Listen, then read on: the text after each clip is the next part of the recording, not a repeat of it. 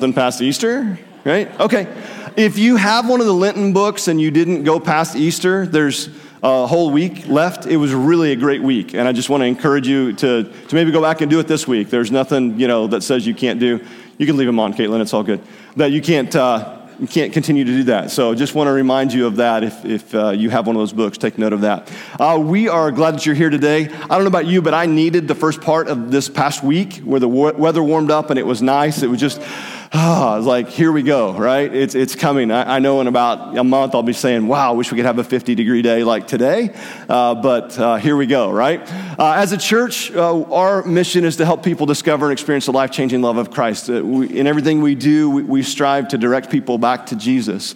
We do that as we take the life of Jesus as our pattern for life, and we prioritize being together. We gather together in worship, in small groups, in Bible studies, and having coffee together and doing those types of things. We hear and respond to the Word of God. We open His Word. We read devotionals. We are directed toward what God would have us to learn and to grow and to change and to become more and more like Him. We strive to be a tangible presence of grace in our communities and in our world through various things that we try to do, and we're going to talk about that at the very end of the service in a little more detail today.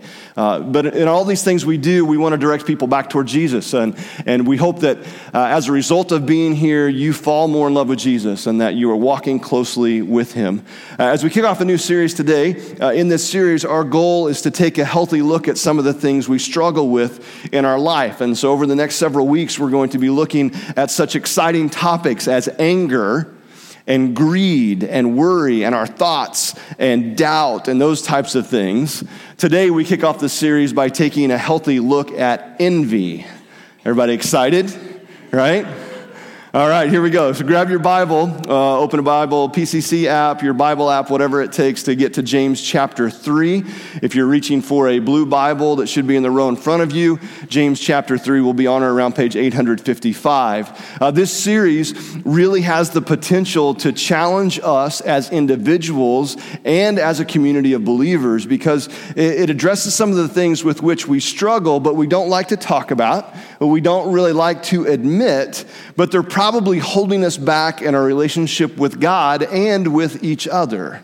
You see, one of the things that we believe is regardless of where you are in your walk, in your faith, God wants to meet you right where you are and then help you take the next step in your faith. And whether you're a longtime believer, or if this is your first time in church or anywhere in between, God, through Jesus and the power of the Holy Spirit, they want to invade your life and cause you to desire to change and to become more like Jesus, to grow in your faith. And so for all of us, I believe it's good for us to take a healthy look at some of the things that may be holding us back. James 3 gives us some direction as we tackle this topic of envy. And while we're going to be in lots of different texts this morning, I want to jump in right here in James chapter 3.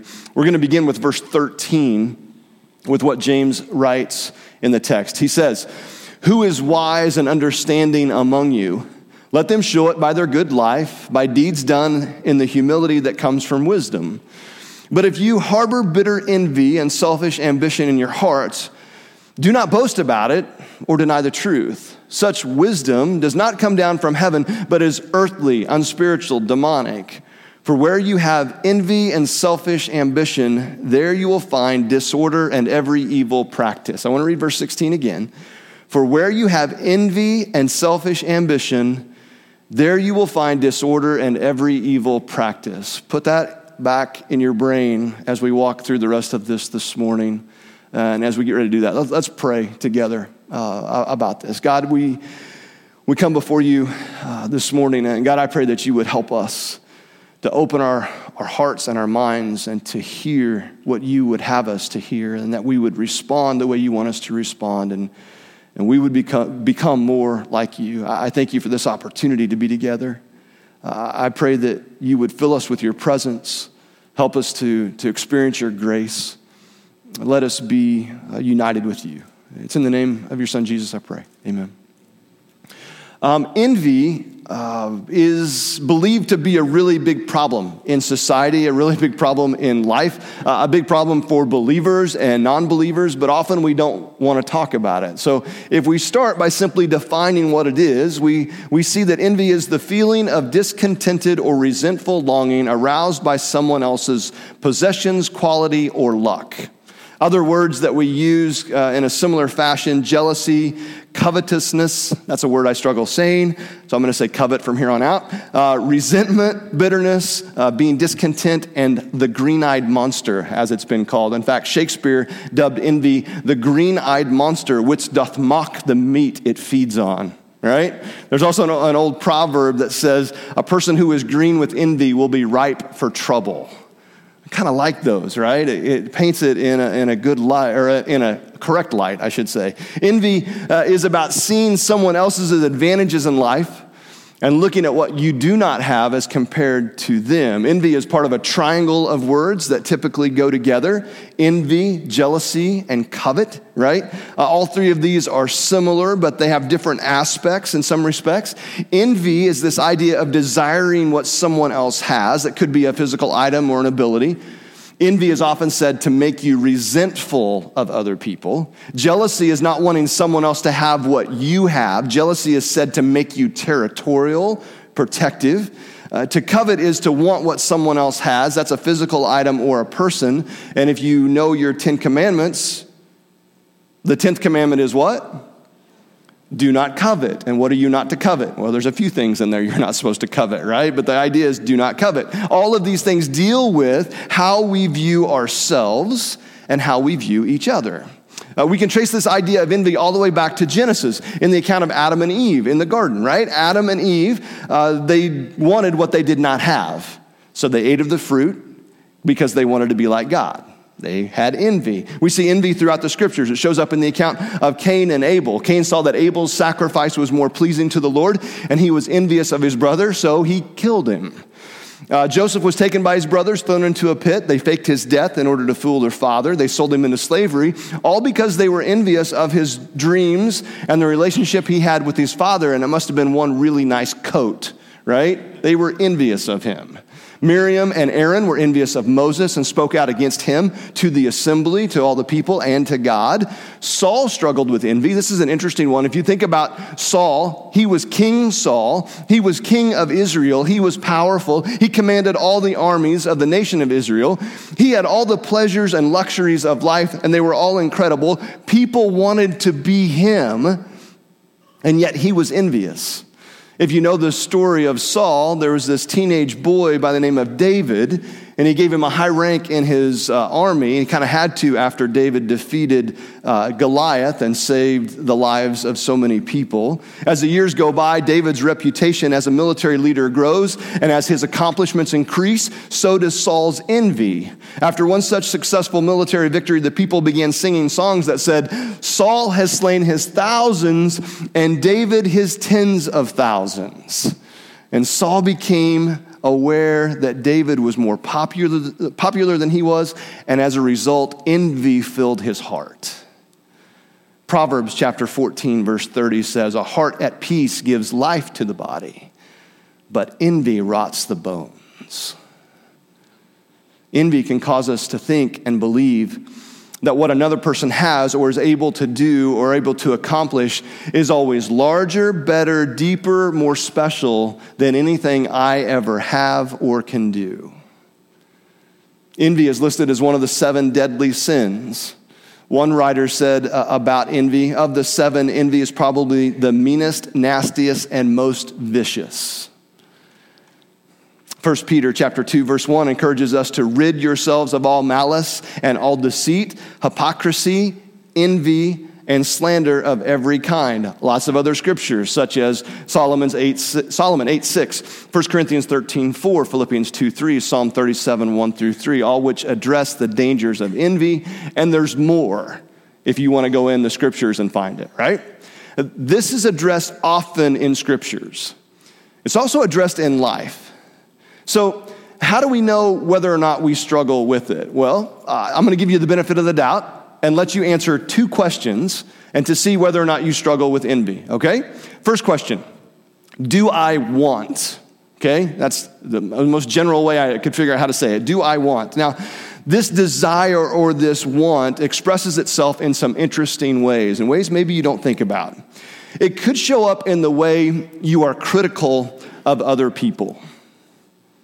Think about your relationships and how you view other people for just a moment. Do you find that you speak ill of someone or find fault in what they say or what they do simply because of the way they say or do it? Man, it's quiet in here.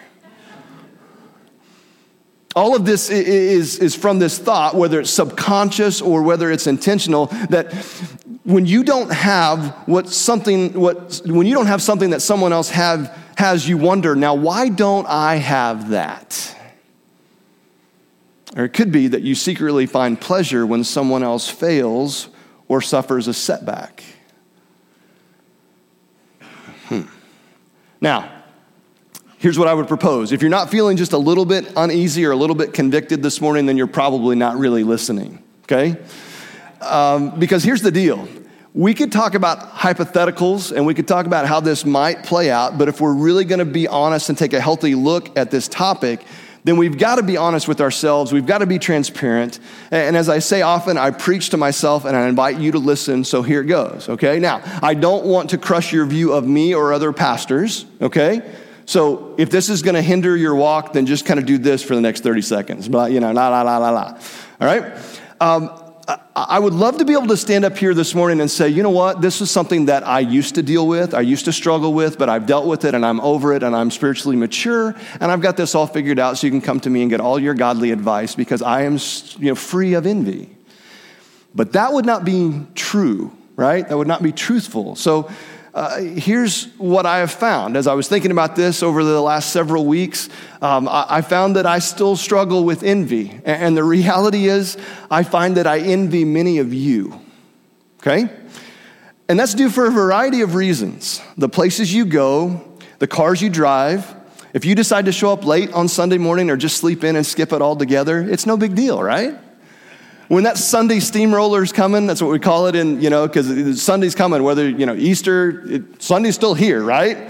That Sunday steamroller's coming, and there's times I just want to go, can we just go like from Saturday to Monday? Can we just skip a day? And you do, right? And we all need time out, anyway. But you see what I'm saying? It'd be nice just to unplug and just not, right? It'd be nice to have that freedom. I envy bigger churches, and I wonder why we haven't grown like they have. I envy better pastors, and I wonder why I don't have those gifts. I envy those preachers who can take the text and make it come alive. And I wonder, now, why didn't I see that, right? Why don't I have that ability? And I know I'm not alone, because I talk to other pastors and other people like that. And you may be sitting there going, yeah, but you don't envy those pastoral gifts or biblical exegesis and things like that. But I would guess that for you, it may be such things as this. You may say, I really wish I had that car or that house. I wish I could take that vacation. I wish I could play ball or play an instrument or sing like that person. I wish I was as handsome or as pretty or as intelligent or as gifted or whatever as him or her. All of us, I believe, struggle with envy, even if it's in different categories. The key is this: we only envy that which we value. Think about that for a second. We only envy that which we value. If you don't value it, you probably don't envy it. You probably don't struggle with it. So you have to determine, what do I really value? What's important to me? For instance, for me, I am not envious of anyone who can do gymnastics or ballet or ice skate. I'm just not. There's nothing wrong with any of that stuff. I've just never had the desire to want to do any of those things. So that's an easy one for me. Put that in the I'm good category, right? But there are other things. I envy Doug and Greg's ability to play golf. I would love to be able to strike the ball the way they do. I'm envious of Lane's ability to run marathons year after year after year. I'm envious of Ben's wardrobe. When he shows up sometimes, I'm just like, dang, I wish I looked that sharp, right? I'm envious of George's ability to play bass. I'm envious of Henry's Google documents acumen, right? You're just good at that stuff, right? I'm not. And I envy those things. I find myself struggling with those things. And you may be sitting there going, oh my goodness, what's wrong with you? Envy. That's what's wrong with me. And I would guess that's what's wrong with you as well, right? We all struggle with this. We all envy different things. And at some point, we have to ask ourselves, what do I truly value? And that answer is going to reveal to you what you probably envy. We wrestle with this even if we're not aware of it. So, do you want? Second question, do I compare? That's the second question to ask ourselves. And I can answer that for you. Yes, you do. You do compare. To which the pushback is probably something like this. Well, not as much as other people, right? See what we did there, right? Okay, so we all struggle with this in some point in form or fashion of comparing ourselves to others. We're not satisfied with our own spouse or car or job or house, career, income, hair, landscaping, grill, computer, phone, sunglasses, wardrobe, children, education, faith, abilities, and so many other things, right? We compare that to someone else. And when you compare, and I say this often, one of two things happens. You either feel better about yourself or you feel worse about yourself. It all depends on to whom you are comparing, because you can always find someone relative to your position that's here or here, higher or lower, better or worse than where you are. It's just the way it is. One devotion on the subject of comparing stated this: often we exaggerate the blessings of others and we discount our own. It's funny how we do this. Sometimes people who are single envy people who are married. People without kids envy those people who have kids. All the while, people with kids envy the free time of people without kids, and people who are married sometimes envy the freedom that single people have, right? It's just one of those, the way it works. We compare ourselves. We compare our guitar abilities to Zach's guitar abilities, our shower singing to Caitlin's singing, our ability, or your ability to talk in front of people to my ability to talk in front of people. And maybe you're like, yeah, I could do it much better, right? We're comparing. We do it all the time. And what's funny is our world encourages this. According to Quora.com, advertising is a $250 billion a year industry in advertising. And it's all designed to convince us that we need something we didn't even know existed or that we wanted, all because someone else has it and clearly their life is better than yours. Gordon MacDonald, in his book, The Heart of an Artist, said, "The soul cannot be healthy when one compares itself with others. The soul dies a little bit every time it is involved in a lifestyle that competes. It gives way to the destructive forces of envy."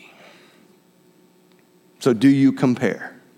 Now, if you answered yes to either one of those questions, that's just the tip of the iceberg of our struggle. It really is. We just kind of scratched the surface, because to realize that we truly do struggle with envy, we really need to look at what that does to us.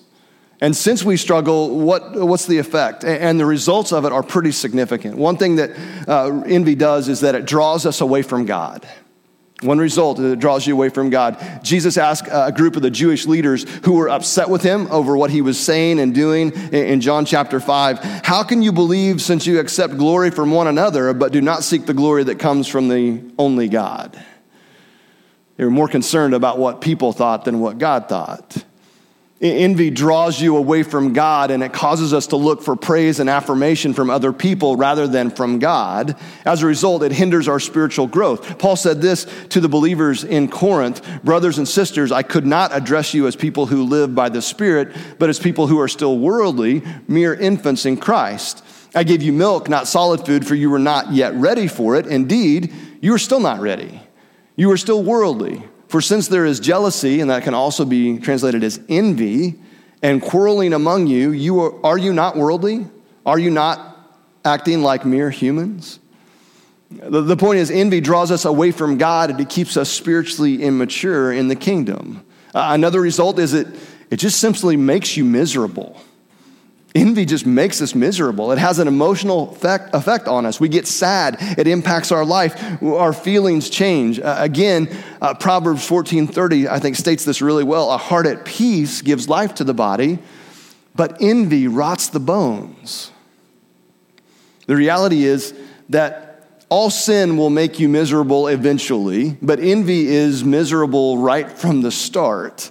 Most other sins have some sort of gratification at the beginning, right? Which is why we're tempted to engage within them. But not envy. Envy is kind of unique in that it creates misery from the very beginning all the way to the end. And when we envy, we fail to praise God for the good in others, and we fail to be thankful for our own blessings. Envy does a really good job at stealing our joy. Other results, and I've kind of mentioned them as well, but it cripples our respect for authority. It hinders our spiritual growth. We admire the ungodly. We wish ill on other people. It destroys ourselves. It destroys community and so many more things. Ultimately, envy denies one's own self-worth and uniqueness in the way God created you. The Creator God longs for you to be truly content with the way He designed you, with what He chose and is choosing to give you. He wants you to be content with that. So what do we do about it? If you have found yourself struggling with envy at all and being convicted of that, what do we do about it? How do we address this problem of envy? Well, the first thing is we need to confess it. We just need to confess it. And that's simple, but not always easy. We are called in Scripture to confess our sins, and this one is no different. Remember what James chapter 3, verse 14 said when we read it earlier? It said, "But if you harbor bitter envy and selfish ambition in your hearts, do not boast about it or deny the truth." Don't deny it. Confess it. And when you confess it to the Lord, receive His forgiveness through Jesus and acknowledge it and then receive His grace. Second thing that we can do, we need to learn to be content. Paul said this in Philippians 4:12, "I have learned the secret of being content in any and every situation, whether well-fed or hungry, whether living in plenty or in want."